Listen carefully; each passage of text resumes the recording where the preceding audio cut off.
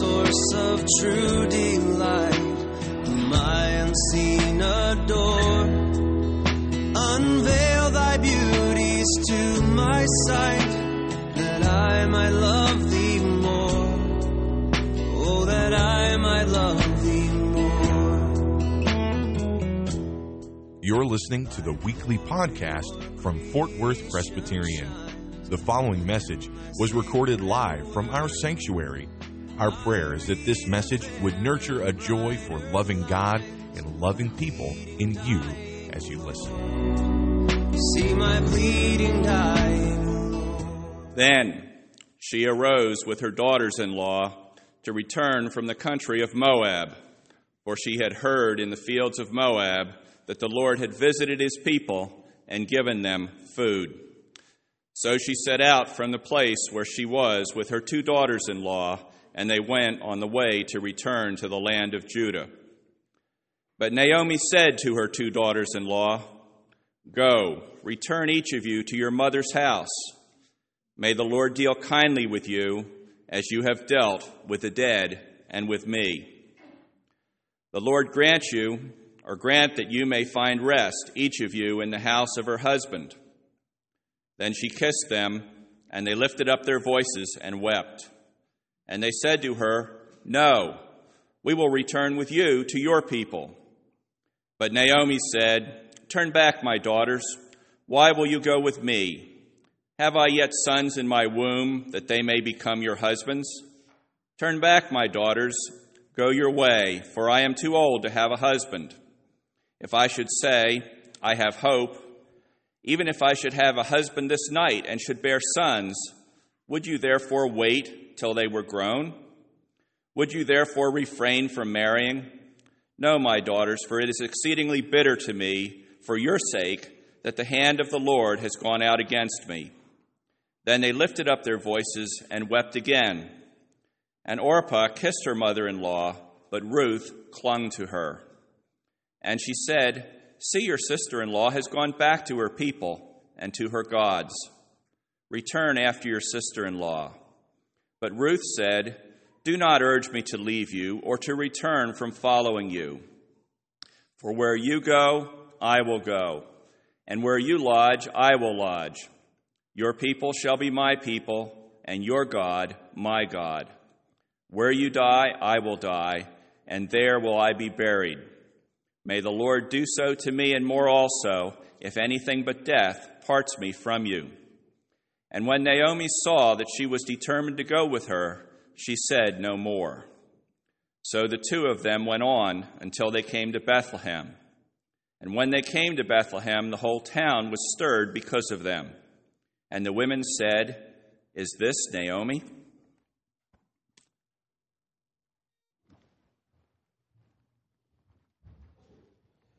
Let us pray.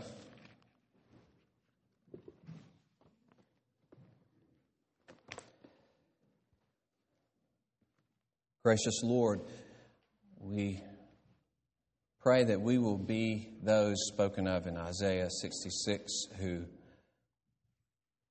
you dwell with. You dwell in a high and holy place, and you dwell with those who are broken and a contrite spirit, who tremble at your word. Lord, we pray that we will be your pliable people by your Holy Spirit, depending on nothing else but the Word of God to supply us with what we need. Lord, depending on no other source of life but Jesus Christ, depending on no other power and strength but that of God. Looking for nothing else in life, Lord, except for you, and not wanting anything in life if it will not give us more of you. And we thank you that the whole of our lives are founded upon the hope of the resurrection of Jesus Christ and the new heavens and the new earth, and that nothing shall separate us from the love of Jesus Christ. Lord, we praise you that all that occurs to us, the whole of our lives, is surrounded in the hope that Christ has brought to us, that trumps every single thing that could ever happen to your people. We praise you for that. And now build us up, Lord, in your word. Cause us to walk in the love of Christ. For Jesus' sake, we pray. Amen. This little book, we said last week, is a small thing that you enter into it and it opens up into a whole world of the glory of God's providence and the glory of God's working in His people to show forth love to one another. The first 5 verses, which we didn't read this morning, just in staccato fashion, just lay out the terrible condition of Naomi as they go with famine from Bethlehem to Moab. There she loses her husband. Her 2 sons marry Moabite women, and then her 2 sons die as well. And verse 5 says the woman was left without her 2 sons and her husband. And actually verse 6 that we read this morning is a closing of that section. I would go with those who say verses 1 through 6 really constitute the first section. You'll notice verse 1, they went to sojourn in the country of Moab. And then verse 6, the opposite. They arose to return from the country of Moab. Verse 1 speaks of the famine in the land. Verse 6, now the famine has ended. And so this section, in the briefest way, describes to us the terrible situation that she's found herself in. But the whole first chapter lays out the problem. And the rest of the book is seeking an answer to this problem. What's the resolution of the problem? And you'll notice as we go through this book that it's mainly in dialogue that things are revealed to us. You see the description of the action just in the first 5 or 6 verses, and then virtually the whole rest of the chapter is dialogue. And it's out of the 85 or so verses, over 50 verses of this book are dialogue. That's how the action, or that's how the drama is unfolded as people interact in this little bitty book. And so, though after the first 6 verses, we don't even get a hint of how did this affect anybody. And that's why people would, some commentators say, the affective or that emotional part of the event lays out now in verses 7 and following. You have the description, now we're going behind the scenes and we're getting to hear, well, how has this affected Naomi? What is the grief that she has? What is the bitterness? What is the pain that she is experiencing?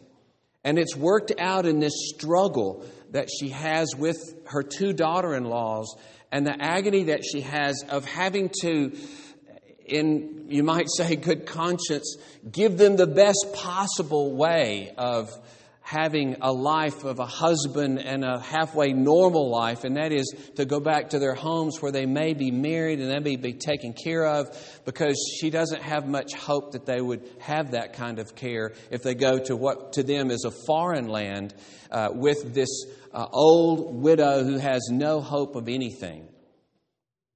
So this is what's worked out in these verses, this struggle of trying to turn them back to return to Moab, and so that she can get on with her desperately bitter life at this point, the bitter things that have happened to her. And so we begin in verse 7, and again, you can kind of see how the section begins and ends, because in verse 7, she sets out and they went on the way to return to the land of Judah. And then at the end of the chapter, verse 22, so Naomi returned and Ruth and they arrived. And that's the way the writer is saying they set out and returned, and then all this stuff happened, all this dialogue, and finally, as I was saying, they returned and they arrived. So two sections, 1 through 6, and then 7 through 22. This is, many would call this first chapter Act 1, chapter 2, Act 2 with the field, Act 3 is the threshing floor, and Act 4, we'll see, is the gates. And in each section, of course, in each act, there are different scenes. So, we're on the road. And notice verse 8, Naomi begins, "Go, return each of you to her mother's house."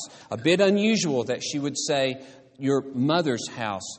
This may reflect the fact that they would go home and actually live in a separate mother's home. There's some emphasis here of the fact that it may be speaking from a woman's point of view, but it is a bit unusual that it would use that phrase, "your mother's house." But here notice, "May the Lord deal kindly with you as you have dealt with the dead and with me." And she uses the word chesed, this word of steadfast love. So she is saying to these two women that you have done great love to me. You've shown faithful love to me. You've shown faithful love to my sons. And she prays then that the Lord will show faithful love to them, even as she supposes that they are going to go back. And she hopes that they will find rest in the house of a husband, hoping that they will have children, that they will set up a home, that they will have the safety of a husband, and that the Lord would show kindness to them, even as they have shown kindness to her. And so she kissed them. That's the indication of the kiss of goodbye. We're done with this. You're going to go home. I'm going to go on my way. You hopefully will have mercy from the Lord as you've shown mercy to me. And yet it doesn't work. They lifted up their voices and wept. And they said, "No, we will return with you to your people." And so this is the first of it, an interchange of her speaking, they're crying. She's going to speak again. There's going to be more crying, and then there's going to be more speaking. So there's this back and forth of her urging them repeatedly, and they're crying that they might come with her. So at this point, both daughters are willing to leave everything, it appears, to follow after her, to abandon their families, to abandon their country, to go back with Naomi. But she will not have it. Again, she uses this word, turn back. This is a play on words that's hard to see in English because it's the same word for return in verse 6. Verse 7, that they were returning to the land of Judah. But now it's you return. In fact, there are 12 uses of the word return. 7 and 22 talk about returning to Judah, but everything else is return to Moab, return to Moab. Just goes over and over and over again from Naomi. Just pushing as hard as she can, arguing in every way to turn her daughter-in-laws back to what Naomi would understand is a more hopeful future for them. And so again, turn back, my daughters. Why will you go with me? Now, this isn't asking for information. It's the way we just say, well, why? Why are you doing this? Not like, tell me the reasons you're doing this. It's that emotional response. Why are you acting this way? This doesn't make sense. This is not going to be good for you. This has no future whatsoever for you. Why are you doing this? That's Naomi's passionate argument to her daughter-in-laws. And notice she says, why will you go with me? Have I yet sons in my womb? And there are two words that she could use, the normal words for womb, but this is the general word for your insides. And it's kind of a dramatic word for her. Do I have two sons inside of me? It's that kind of shocking statement almost. You don't use that word usually to indicate a baby in the womb. But do I have two sons inside of me that they may become your husbands? Turn back, she says again, my daughters. Go your way. I'm too old to have a husband. And she doesn't mean I'm too old to get married, but I'm too old to have a husband and have sons. It's pointless. It's useless. There's no hope for me to give you more sons. I can't do it. And then she lays out even if this happened, if I should say, well, I have hope, and even if tonight I had a husband And tonight I sleep with my husband and I begin to have children. What's going to happen? Are you going to wait till they're grown? Are you going to refrain from marrying all that time? No. And then this last phrase where she says, no, my daughters, is exceedingly bitter to me for your sake. The better translation, I think, along with several commentators, is it is too bitter for you to be a part of what I'm a part of. The situation is too bitter for you to associate yourself with me. Don't do it. The hand of the Lord has gone out against me. Now, that's a pretty shocking statement to say, here is the God that I serve, Yahweh, and I'm going to the land of this God, Yahweh, as you would understand it. But Yahweh has been against me. Yahweh has ruined my life. Yahweh has taken away my husband. He's taken away my sons. All hope that I have in the world. And that was true outwardly. A woman had no hope hardly outside of this. The poverty of widows, the helplessness, the liability to economic disaster and mistreatment in judgment, to physical abuse, etc., was terrible in those days. And so the hand of the Lord has gone out against me. We're going to talk more about her view of Yahweh and her view of the pain that she suffered when we get into verses 19 through 22 next week. And we'll take up that phrase right there, the hand of the Lord has gone against me. But you see, it's argument to the daughters to say, look, I have nothing. I have nothing to offer you. The hand of the Lord is against me. This is a sinking ship here. I urge you, don't go along with me. Don't be associated with the bitterness. Don't be a part of this walking disaster that has become my life. See, it's an emotional cry. And we don't need to get caught up as much in, well, that sure wasn't a good thing for her to be sending her daughters to a pagan place. She should have just had them come back no matter what to Israel. Well, maybe if you get technical about it, but we've got to just understand the emotion of her life at this point. The bitterness that consumed her. The fact that she had no light on the horizon. And in this emotional outcry, she's saying, no, my daughters, return. Do anything but be associated with me. There's no hope if you join yourself to me. It's only going to be disaster. And so, at that point, then, what you would expect, Orpah then, and this corresponds, you see, to what happened in verse 9. She kissed them, they lifted up their voices and wept. Verse 14, on the other side of that speech, then they lifted up their voices and wept. It's reversed. And Orpah kissed her mother-in-law instead of the mother-in-law kissing Orpah. It's Orpah's way of saying, okay, I kiss you goodbye too. Now you have to bear in mind that for Orpah, this was a sensible thing to do, and even obedient to her mother-in-law. Orpah had done good things to Naomi and to her husband. And the text doesn't really fault Orpah for this. It just states that a good woman who had done good things in this household was taking the advice of the urgent pleading of this mother-in-law, and she did the sensible thing, and she went back. And if you're reading it for the first time, a reader would expect that both of them are going to kiss their mother-in-law, but Ruth clung to her. And after that speech, you just think, is she never going to give up? Is she never going to listen to what her mother-in-law is saying? What else can she say to her that she has not said to try to drive her away, to try to get her to a more hopeful future? But Ruth clung to her.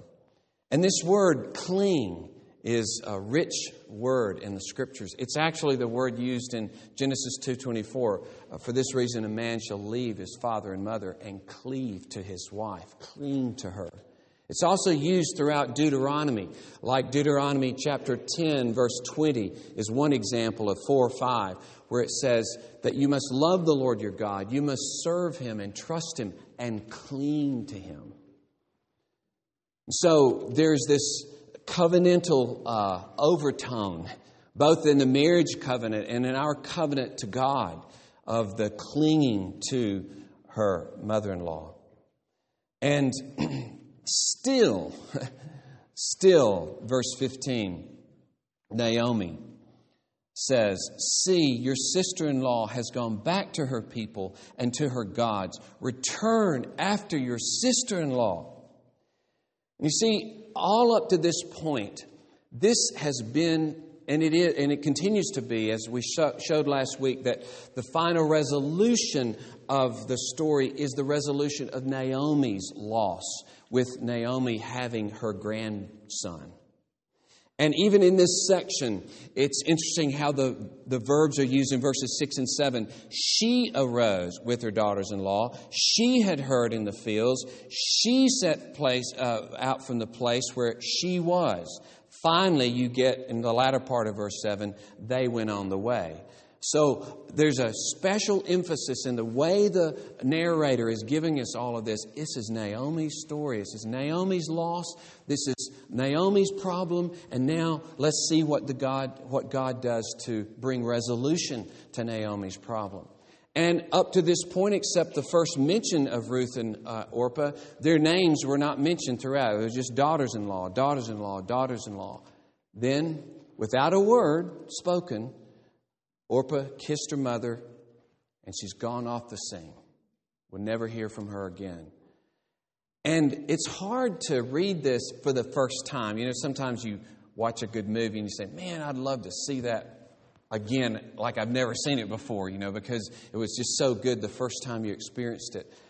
And you have to bear in mind, all you've heard so far is the name of the other was Ruth.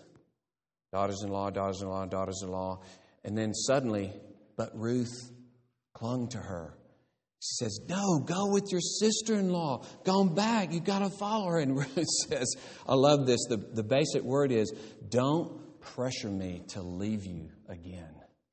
It's like, stop pushing me away. Don't pressure me to leave you. Don't pressure me to return from following you. Now, let's look a bit at the structure of this statement where we're going to sit for a few minutes. It begins and ends with comparable statements. That is, they match. This is one of those things they call a chiasm, where it goes A, B, C, B, A. Okay? So the beginning and the end are related. It begins, don't urge me, this imperative. Don't pressure me. Don't urge me to leave you or return from following you. And then it ends with this grand statement, bringing the curse upon herself. May the Lord do so to me and more also, if anything but death parts me from you. Then, in the middle, the very middle, is the great statement, your people shall be my people, your God my God. And we'll get to that. That's the absolute middle of this statement. It's the heart of it. It's where everything structures, everything turns on that statement. Your people, my people, your God, my God. Now, that helps us understand that the other two statements go together. Where it says, where you go, I will go, and where you lodge, I will lodge, goes with verse 17. Where you die, I will die, and there I will be buried. So it's good to relate those two statements together. That's the way the Hebrew structure is here. And it means wherever you go, wherever you stay. In other words, it doesn't matter about your life. In every part of your life, I will be there. I will be in every part of your life. Then verse 17 means, and then I will stay with you to the end of life, and I will stay with you after we're both dead, because I'm going to be buried with you. This isn't a temporary thing. You're an old woman, I'll stay with you till you die, and then I'm out of here. This is a statement that my bones will lie with your bones forever. That is my commitment. I forsake my people. I forsake my gods. I forsake any security that I have. I take you and you alone. And I take your God. And of course, the center of it, and it's hard to get at the brevity of the Hebrew, because your people is one word and my people is one word. And then your God and my God are just one word. So if you can hear it in the original, it's just like bow, bow, bow, bow. You know, it's that short. Your God, my God, your people, my people. And of course, when you look at that, we'll touch on this a bit more later, but I just want to immediately point you over to chapter 2, verse 12. The Lord repay you for what you've done, and a full reward be given you by the Lord, the God of Israel, under whose wings you've come to take refuge. One commentary is titled, Under the Wings of Refuge, taking that verse as what this is all about. And I think it's important for us to see that her commitment to Naomi has as its heart that I will be a part of your people. Your God will be my God. And that's what Boaz says. Fundamentally, what happened? You came to put yourself under the wings of the God of Israel. It's like Rahab, very similar to Rahab, who said to the spies, I've heard about the God of Israel. I've heard what he did to the Egyptians. I heard what he did at the Jordan River. And I want to give myself to this God. She confessed that God. She confessed the God of Israel. And so Ruth is even now holding fast and clinging to him. Let me just read to you a statement from a woman whose last name is Tribble. Her first initial is P, but I could never find her full name in all the references. But she writes this: in the entire epic of Israel, only Abraham himself matched such radical commitment. But he had a call from God and was a man in a man's world with a wife and family for support. All right, that's Bush's statement. Now, here's Tribble's statement. Ruth stands alone. She possesses nothing. No God has called her visibly. No deity has promised her blessing. No human being has come to her aid. She lives and chooses without a support group, and she knows that the fruit of her decision may well be the emptiness of rejection, indeed of death. Consequently, not even Abraham's leap of faith surpasses this decision of Ruth's. And there's more. Not only has Ruth broken with family, country, and faith, but she's reversed sexual allegiance. A young woman has committed herself to the life of an old woman rather than the search for a husband. One female has chosen another female in a world where life depends upon men. There's no more radical decision in all the memories of Israel.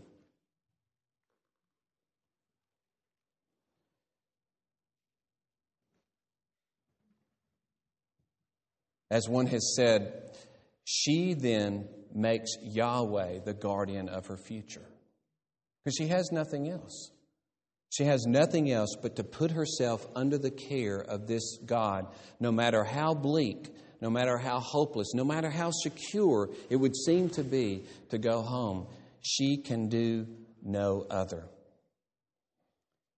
And I want you to notice this curse that she takes upon herself. May the Lord do so to me and more also, if anything but death parts me from you. You might notice that it doesn't really say what the Lord would do to her. But this is a standard. In fact, this kind of curse occurs 12 times in 1 Samuel and Kings, in Samuel and Kings. And in each time, it has this formula. May the Lord do so and more, if this or that thing. And the understood thing is that the curses are kind of understood. There's famine, there's the sword, there's disease and plague, there's childlessness, there is the heavens blocking the rain. There are all these ways for the Lord to destroy you. And so it's just kind of understood. May the Lord do so. May the Lord destroy me. But then it has that little added thing, and it's almost as to say, may the Lord do to me and anything else He can think of. You know, it's got that phrase. Just the sky's the limit. Whatever God can think of to do to curse me, it's open game if I don't do this, if I don't commit myself to you. And there's that idea of hesed love, you see, steadfast love, committed love. I bind myself to you, love, no matter what the cost. And the contrast, you see, with Orpah is interesting because it doesn't say Orpah did anything wrong. She's even praised for the love that she showed Naomi and to Naomi's son. And as one has said, one may understand Orpah and understand how at that point she would say, yes, you're right, I need to go back. But he says, we're called by the text to emulate Ruth. We may understand how she could do that, but we're called to be like Ruth. It's an extraordinary commitment. It's kind of shocking goodness here. Shocking goodness. Remarkable kindness that goes beyond what anybody could have expected in the situation. And that is what the narrator is holding up to us as the glorious example of this story of committed love one to another and how it transforms life. How God uses that to transform lives. Now, in one of the commentators talked about how this phrase or this promise is used sometimes in marriage ceremonies. And as he was talking about it, he said, well, it's really not proper unless both the wife and the husband to be say these things, because the phrase, your people shall be my people, it said, so if they're saying, I will be part of your family and you'll be part of my family, he said, then it's okay. But he said, that's not what people mean in our individualistic society. And I thought, oh no, because we've used it that way. When George and Joanna were married, and then later Patrick and Cindy were married, they used a vow that friends of Joanna and George had used. And it's a glorious statement. There's a little bit different from the woman and from the man, but they both end the same way. As Patrick made this commitment, he says, as Christ taught us to love by laying down His life, I too will gladly lay down my life to protect you. And then this phrase is lifted out of the NIV version of this statement in Ruth. And he said this, may the Lord deal with me, be it ever so severely, if anything but death separates you and me. And I remember when they said that, everybody in the audience was kind of like, ugh. Yeah. May the Lord deal ever so severely with me, be it ever so severely. And then Cindy, her last phrases were this, I will serve, as Christ has taught us to serve, I will serve you. Where you will go, I will go. Your people will be my people, and your God my God. May the Lord deal with me, be it ever so severely, if anything but death separates you from me. And hopefully you can see almost immediately how rich this is for believers, because we are called, and I hope you'll remember this phrase, we're called to shocking goodness as believers. Really shocking goodness. Isn't that Jesus' point in the end of chapter 5 of Matthew when he's talking about being sons of God. And he says, hey, unbelievers, pagans, Gentiles, they love people who love them. He said, if you do that, you've done nothing. I mean, the words are shocking from Jesus right there. He says, if you love those who love you, what reward do you have? Did not even the tax gatherers, collectors do the same? If you greet only your brothers, what more are you doing than others? Do not even the Gentiles do the same? He said, okay, well, that's good. That's loving that you love those who love you. And we all know, I don't even do that very well. He says, but even if you do that, you haven't even gotten to first base. He says, love your enemies. Pray for those who persecute you so that you may be sons of your Father who is in heaven, because He makes His sun rise on the evil and the good, and He sends rain on the just and the unjust. You want to be like your dad. You want to show forth His character. It's a radical goodness. It's a shocking goodness where goodness cannot be expected, and yet, there it is. It's like a flower that just springs out of a rock, and you think, how in the world did that flower? How is it alive in that rock? And that's the shocking goodness of the love of God. It's what Jesus speaks about in Matthew 25 in that gripping passage where He says, the goats and the sheep will be before me in that day. And He says, in a situation, and I've said this before, but in a situation that was very dangerous, in a situation in which if you went to prison to help those who were in prison, believers who had been in prison because of their faith, and they were hungry, and you took them food and you gave them drink and you gave them clothes, because in that situation they wouldn't have it if you didn't bring it to them.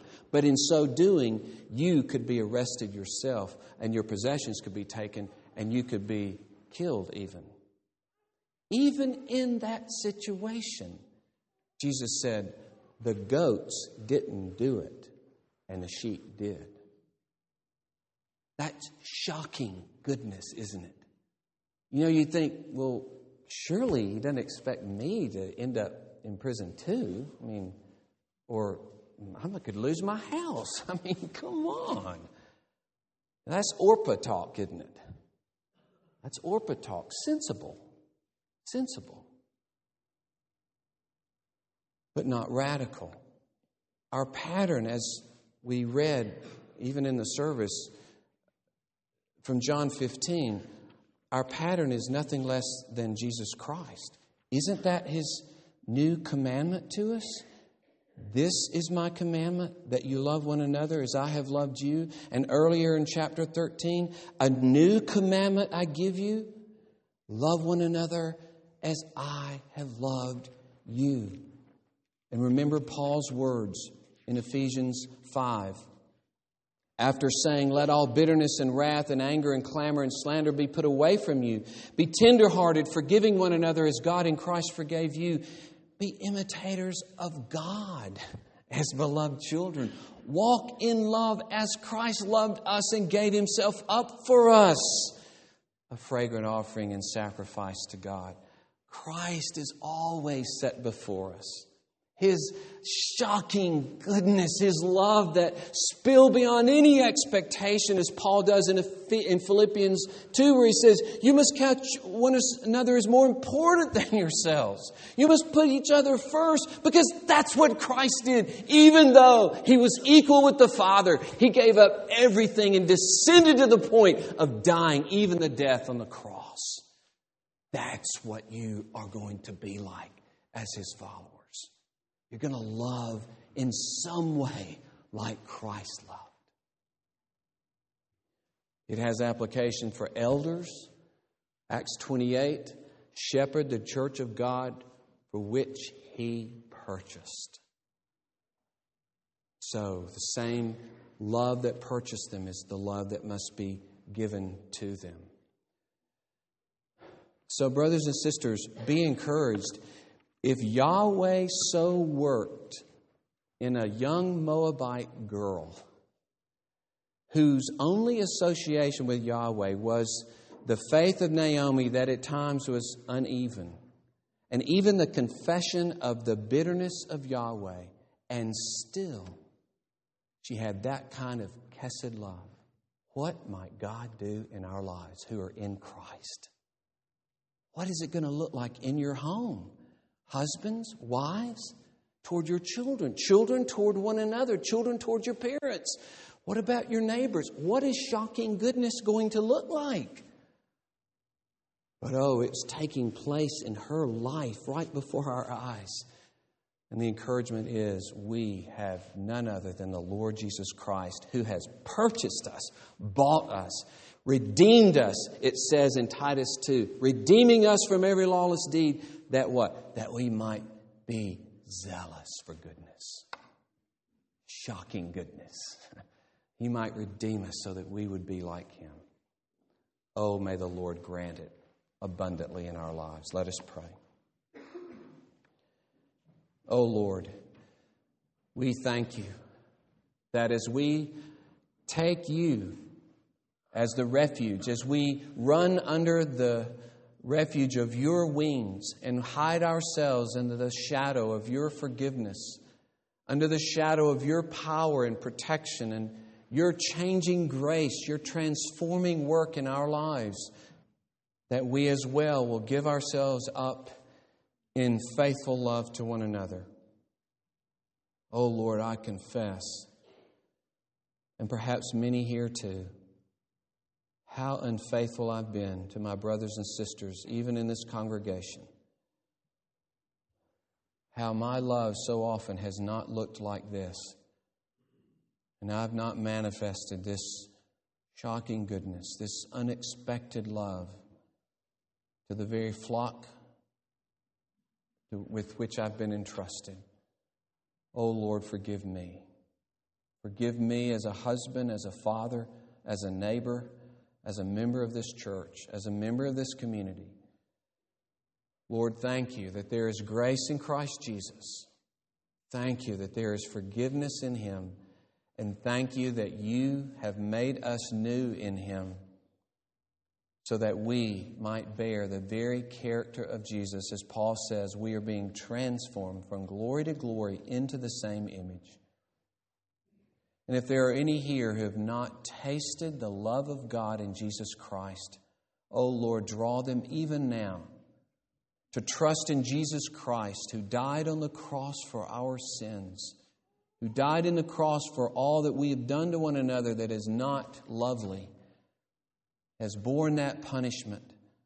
Oh Lord, may they draw near to Him and receive Him and rest in Him for forgiveness from all their sins, and rest in Him for a changed life, and give themselves up under His wings, even as Ruth gave herself under the wings of Yahweh.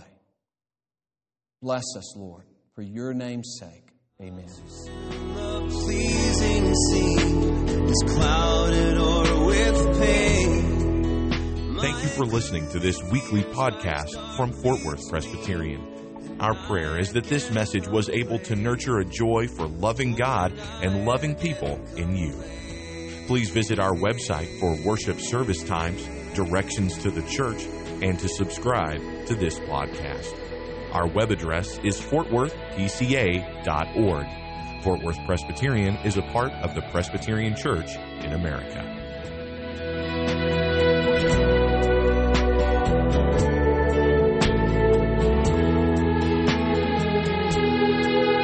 Jesus, my Lord, my life, my light.